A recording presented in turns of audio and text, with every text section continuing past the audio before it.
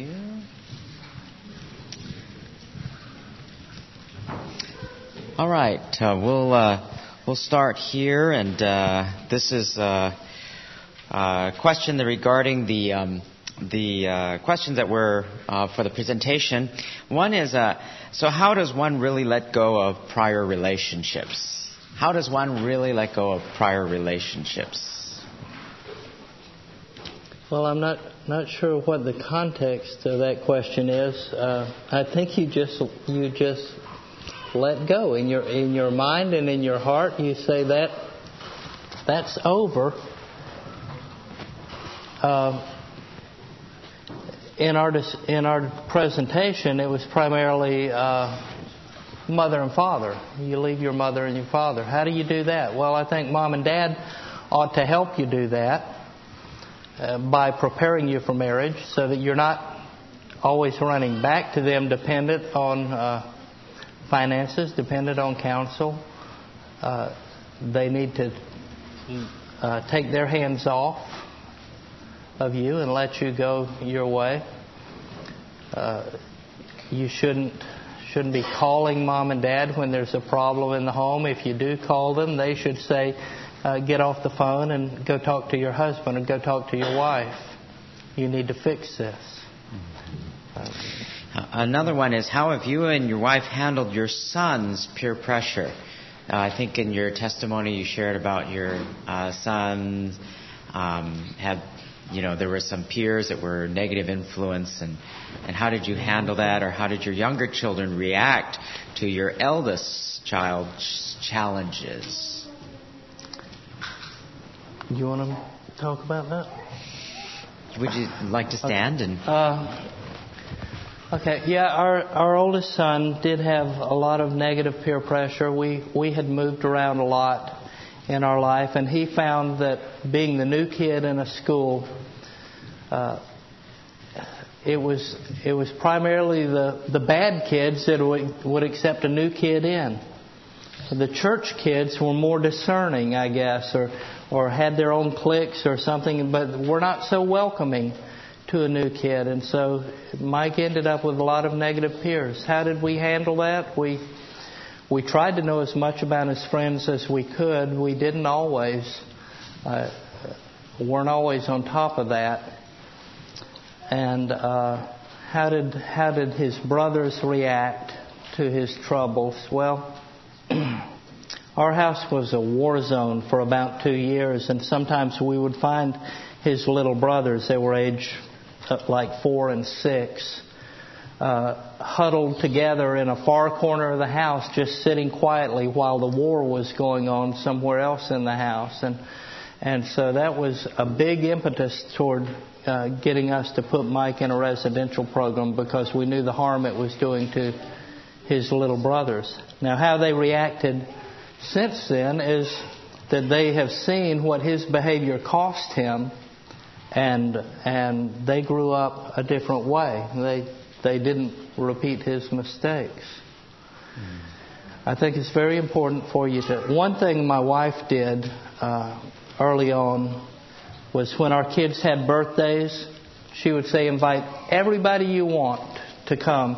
And we would have all the friends, and it was in elementary school, that was often the whole class in our home. And she would watch them and make little mental notes, if not physical notes, about how this kid acts, what this kid's behavior is, what his personality is, so that she would know when they wanted to have a sleepover at somebody's house or something.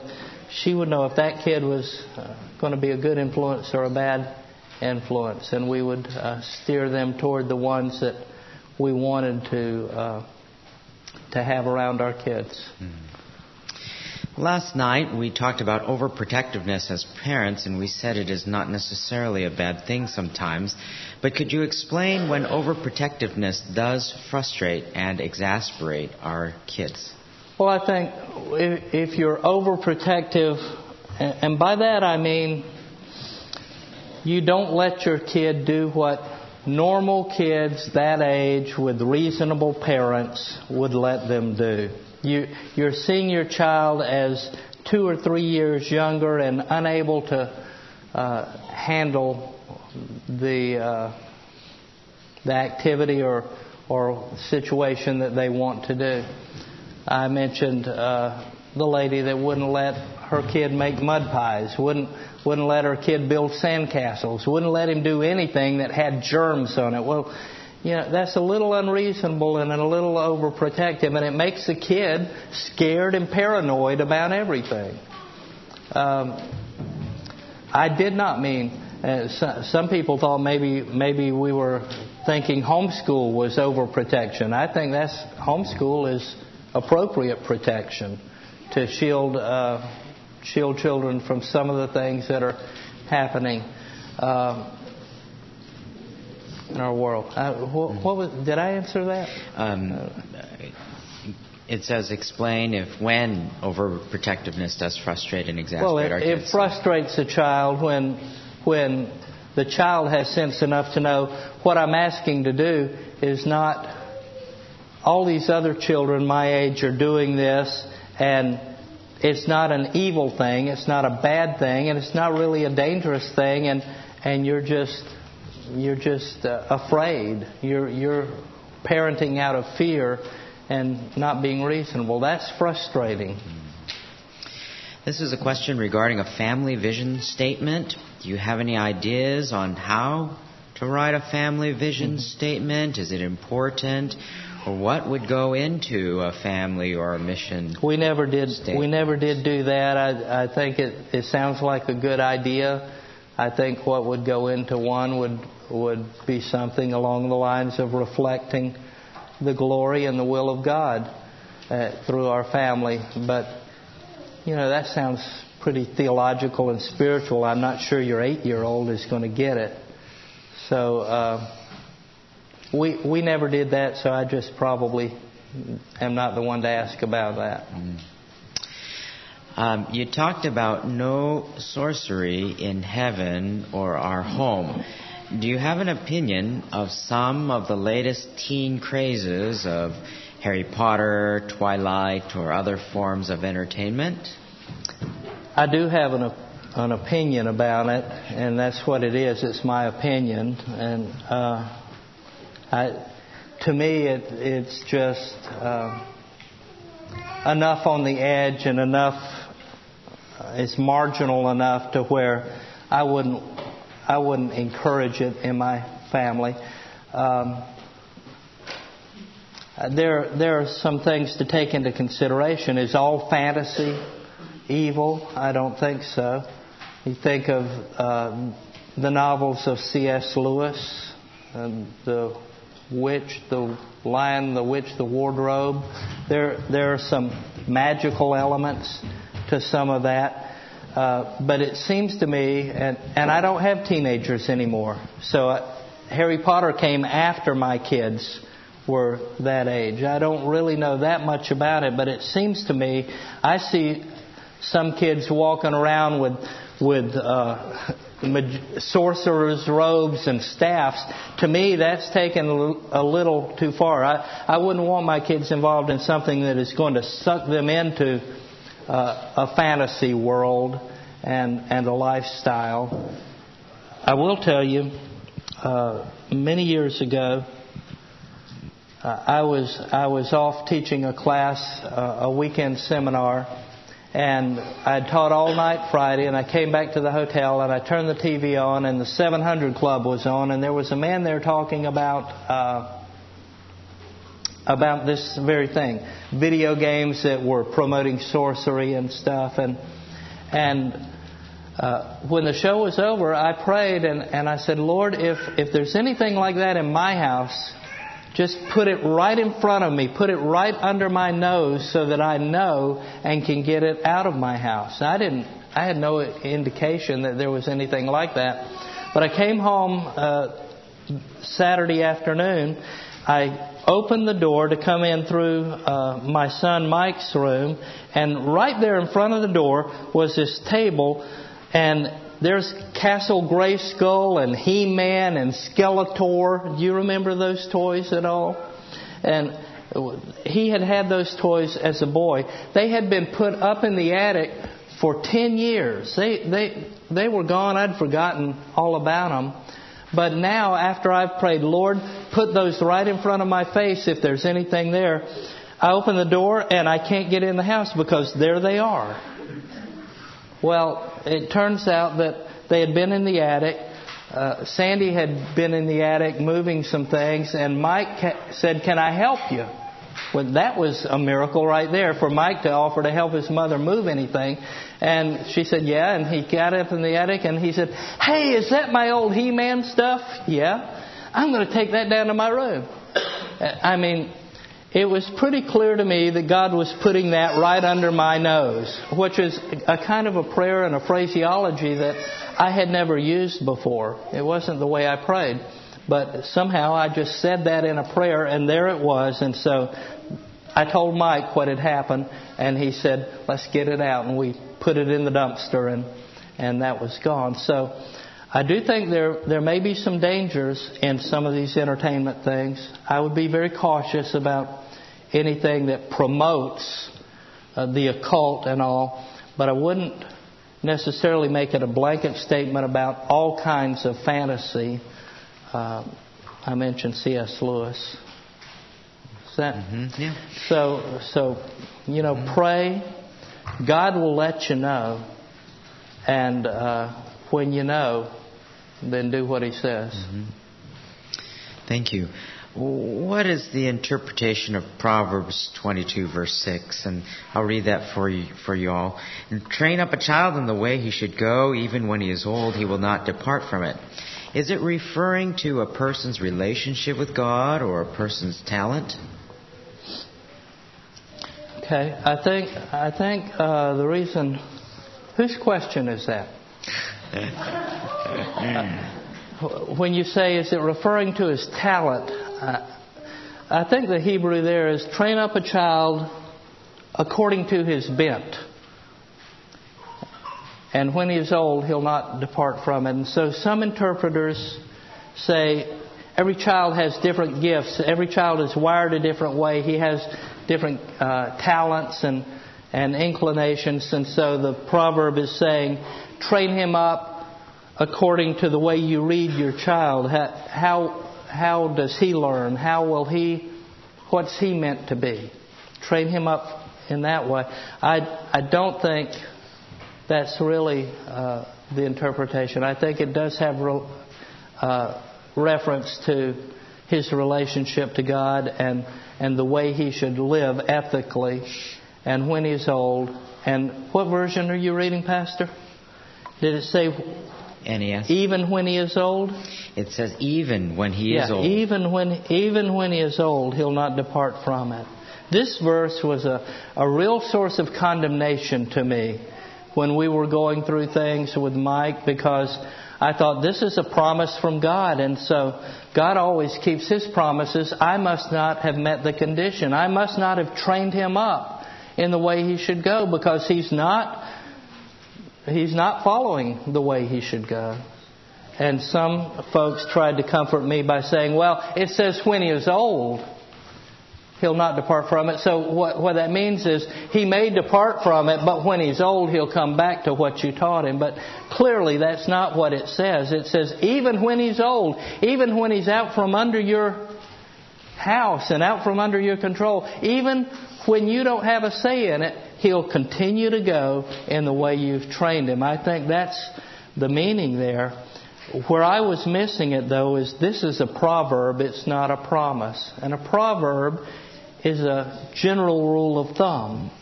And generally speaking, if you train a child up in the way he should go, then he'll continue in that way even as an old man. But there are exceptions to every general rule, aren't there? And you may be godly parents, and you may have done everything you ought to have done. And Sandy and I did, and we messed up in big ways. But you may have done everything you ought to have done, and the child still depart from the way you've taught him. Don't condemn yourself about that. And then there are other parents who don't do it right, and the child turns out okay by the grace of God. So. Question for either of you. How do you counsel couples regarding birth control? Do we truly trust in God's sovereignty and provision and rely on the fact that children are a blessing from the Lord? Or should we use human methods of control, quote unquote, how many kids we should have?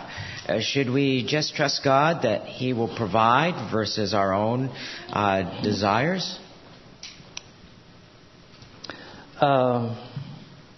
We don't counsel people about that primarily, other than to tell them to seek God's will for their life and not to. You should trust God. That's Scripture, right? Trust God in all your ways, acknowledge Him. But are you not trusting God to get rid of your headache because you take an aspirin? Or are you not trusting God to get rid of your cancer because you go see a surgeon? So, you trust God. That doesn't necessarily mean that you don't use common sense and human means and medical means to control some things. Now, if you're using birth control because you're not trusting God, then that's a sin. So you have to kind of weigh that within your own heart and before the Lord, and certainly whether you do use birth control or don't use birth control, you need to trust God. And believe me, God can get past whatever birth control you're using if He wants you to have a child. I mean, He gave a child to a virgin, right? And He gave a child to a 100-year-old man and a 90-year-old woman. He can give you a child even if you're on birth control, if it's His will. So I would just say the husband and wife have to talk to one another, talk to God, and let Him guide them. I can't guide them on that. Okay. Again, a question for either of you. What is your opinion of homeschooling in today's society / culture? How important is it? What if you don't feel called to do so? What are the positives, dangers? What about being salt and light? You want to take that? No? Well, we have the greatest admiration for homeschoolers. When Mike was in like junior high, 6th, 7th, or 8th grade, we tried it for a short while.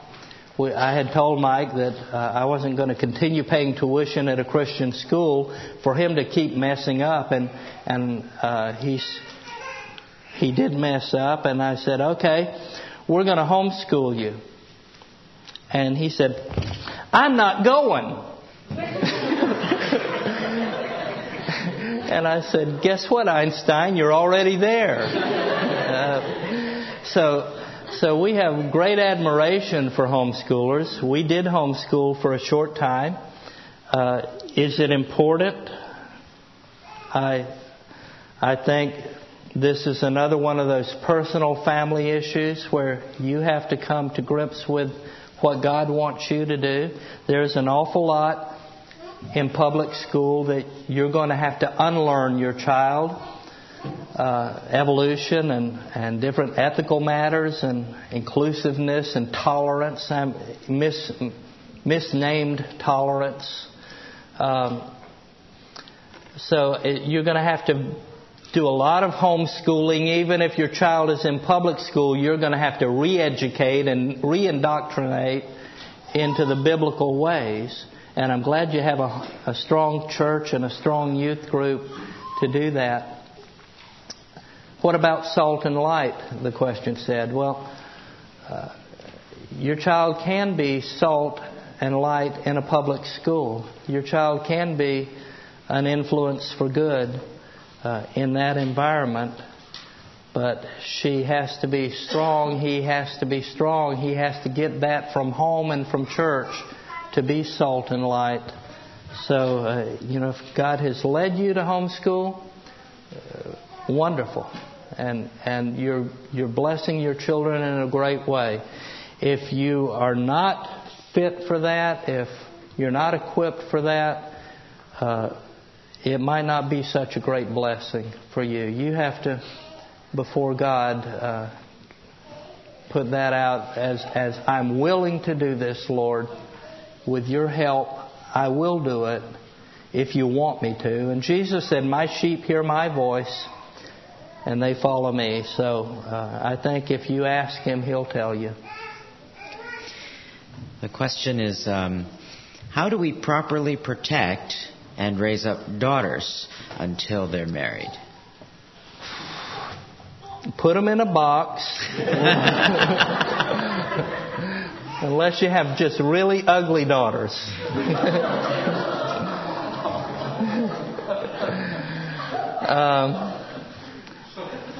You train up a child in the way they should go. And when they're old, they won't depart from it.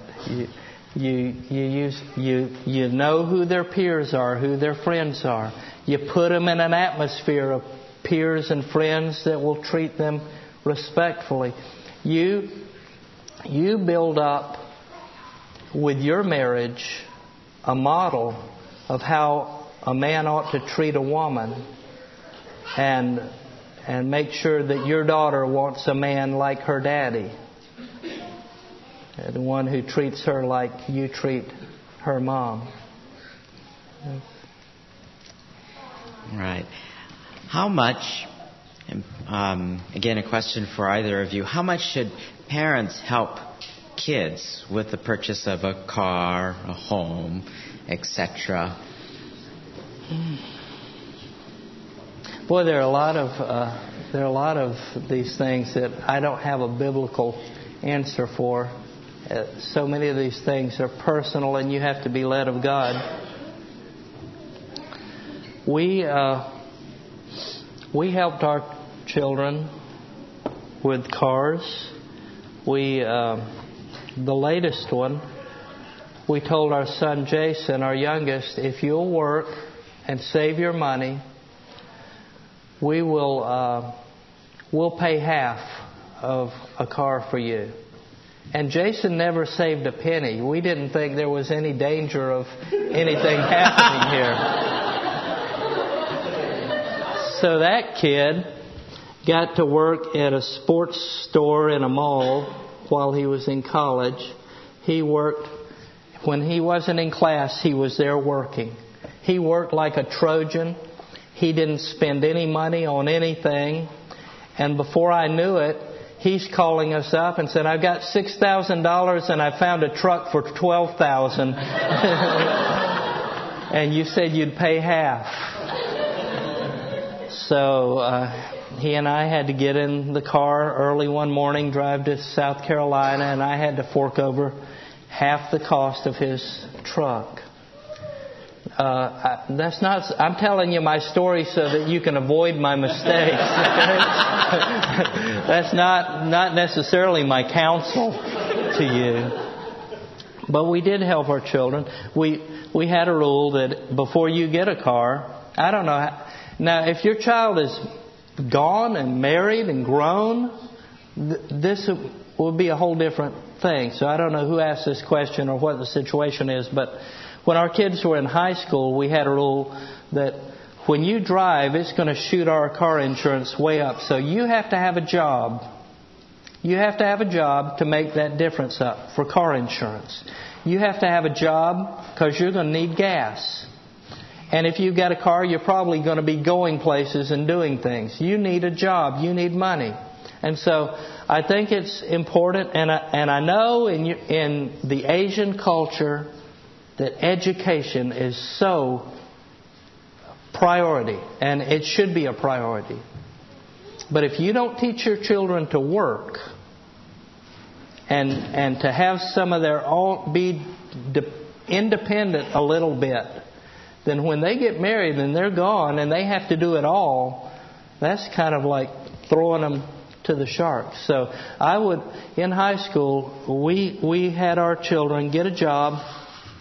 When they had a job and had kept it a little while so that we knew they could keep the job, we helped them get a car. We also gave them a credit card, which, this is a personal thing. It's not necessarily my counsel to you. We said, this is for gas, because we don't want you to be in Alabama somewhere at a conference and the car breaks down and you're there with no money and we have to go across the state to help you, or it gets towed back or something. So here's a credit card. This is for emergencies, for gas and emergencies. Anything else on that credit card, when the bill comes in, you better have the money in your account to pay for. So, helping them with the house, we did that too, didn't we? With Mike. A parent wants to help a child. We never did give money for a house, but we loaned money, and we're still receiving payments every month from Mike and Lindsay. So, again, it's a personal thing. I think it has a lot to do with the temperament of your child, too. Is your child going to see this as a free thing? Is your child used to not meeting his own needs? Is he used to being a moocher and a loafer? Or is this just something that is going to help them out and they'll pay it back? Or if you choose to give a gift, do that. It's a personal thing. I got no counsel. That took a long time, didn't it? For no answer. This one, I'll preface it in that, again, it's for either of you, and I didn't write this. Either of you has become me. How do you overcome shyness to ask someone out?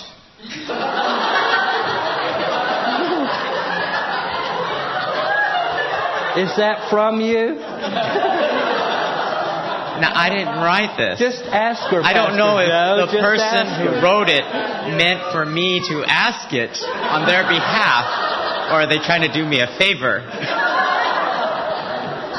Just answer the question.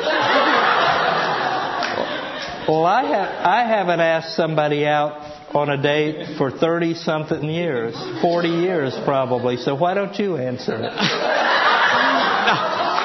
In the booklet, it's Q&A with you.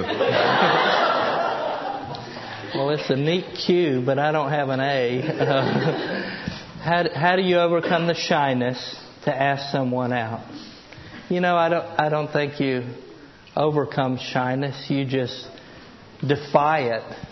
You just step out. You just step out and shaking and trembling do it. You just say, "Hey, would you go out with me?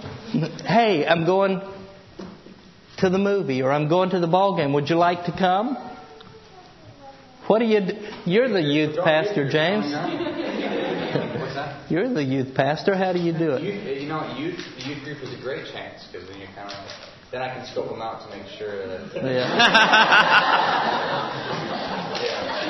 Well, I'm assuming. Now you know it's not from me. See. Was that the last one? There are, I'm sure, well, those are all the written ones. But are there others? I'm sure there are others that have come to mind. Any follow-up on any of these?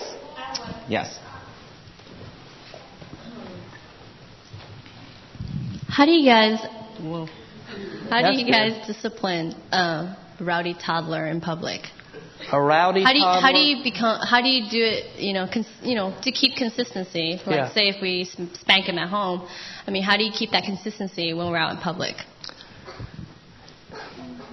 This was one of my big mistakes.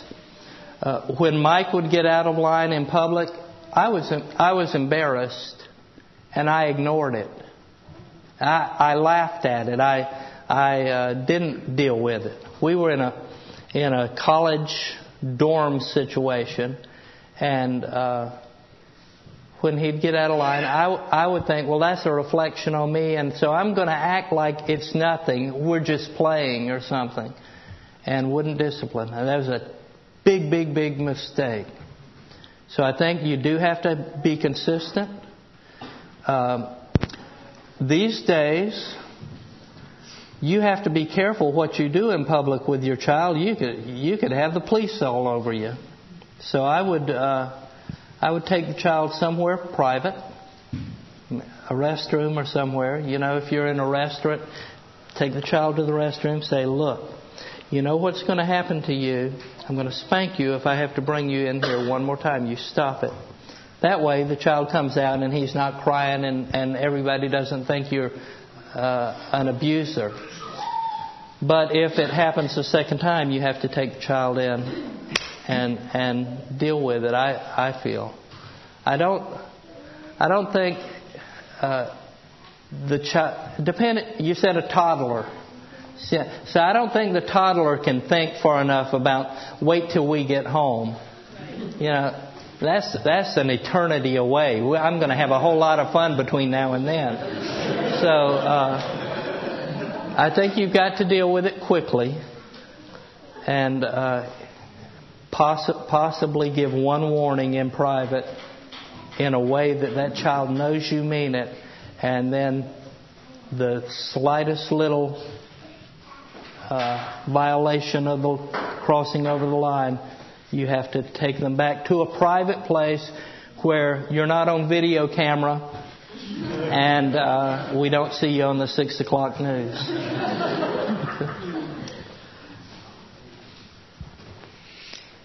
Any other shy people want to ask a question?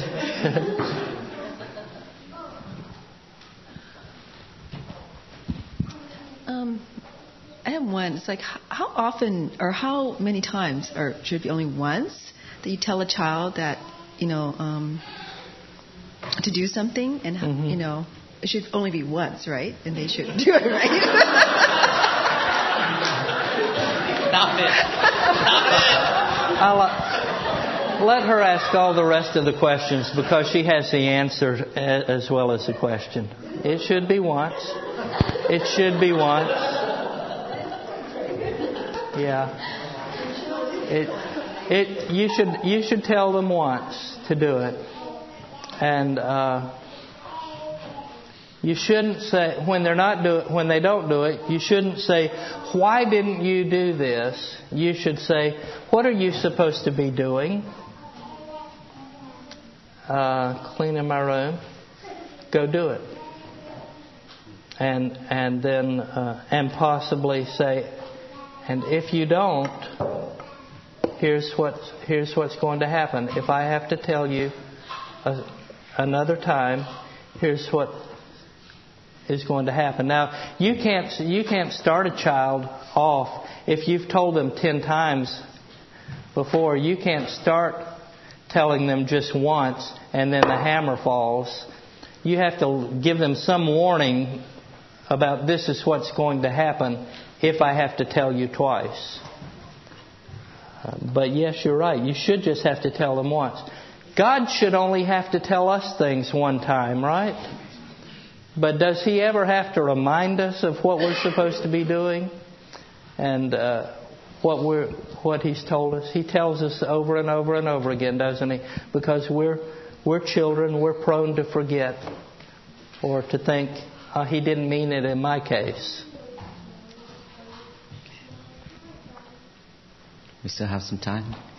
Questions on how to handle parents?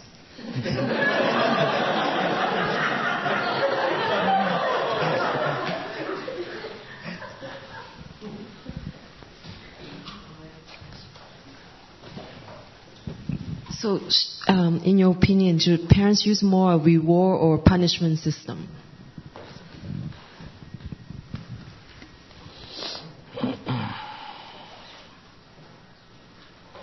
Well, I think it's equal. I think in life, if you do right, you get good. You do wrong, you get bad. I don't think it should be more reward or more punishment. It's equal, and that's just natural consequence of things. I think parents should definitely recognize good behavior and encourage it. You know, let the child know, I saw that. You did a good job cleaning up your room today. That was a wonderful, you did really good cleaning the table today. You got your homework done right away today. Look, you made an A on your spelling test. Or look, you made a B on your spelling test. That was good. And just recognize as much as you can the good things. The good things are the things that we often don't see. It seems like we don't pay attention to. The bad things, they stick out like a sore thumb. We notice that right away, and we're quick to recognize and talk about that. So I think reward is very, very important, and correction is very important too. I don't think it's more of one or more of the other. It depends on what the behavior merits. Okay, is there any one last question perhaps? We have time for just one more. Is there a difference between bribing and rewarding? Bribing and reward? Maybe not.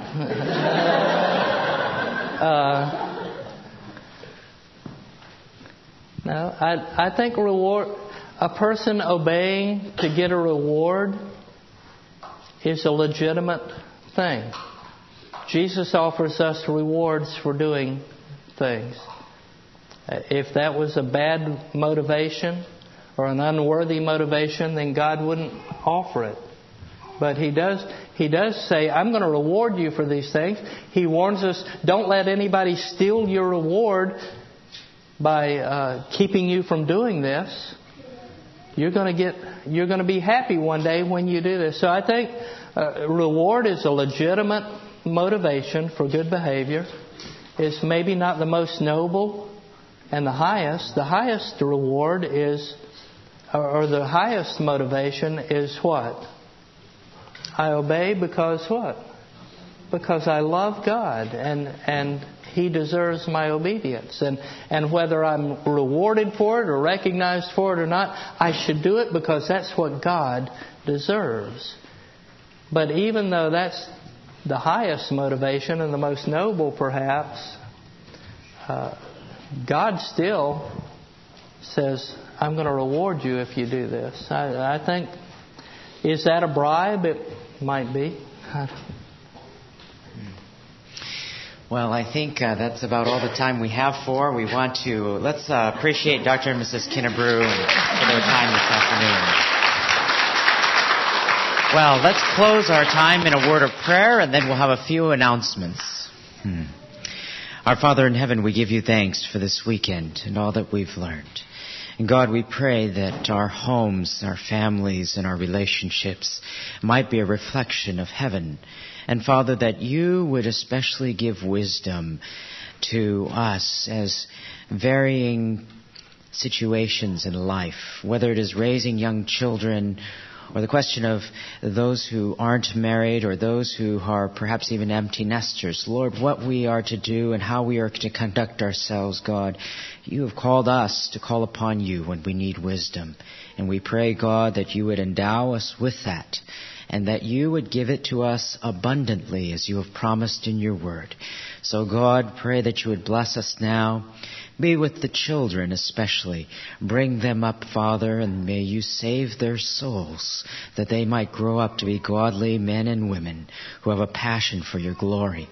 We give you thanks once again for this afternoon, the food that we're about to eat, and we pray, Father, protect us and give us a safe journey home. And once again, O Lord, we give you thanks for Dr. and Mrs. Kinnebrew who have come to minister to us this weekend. In Jesus' name, amen. We have a few announcements we'd like to let you know about, so Andrew.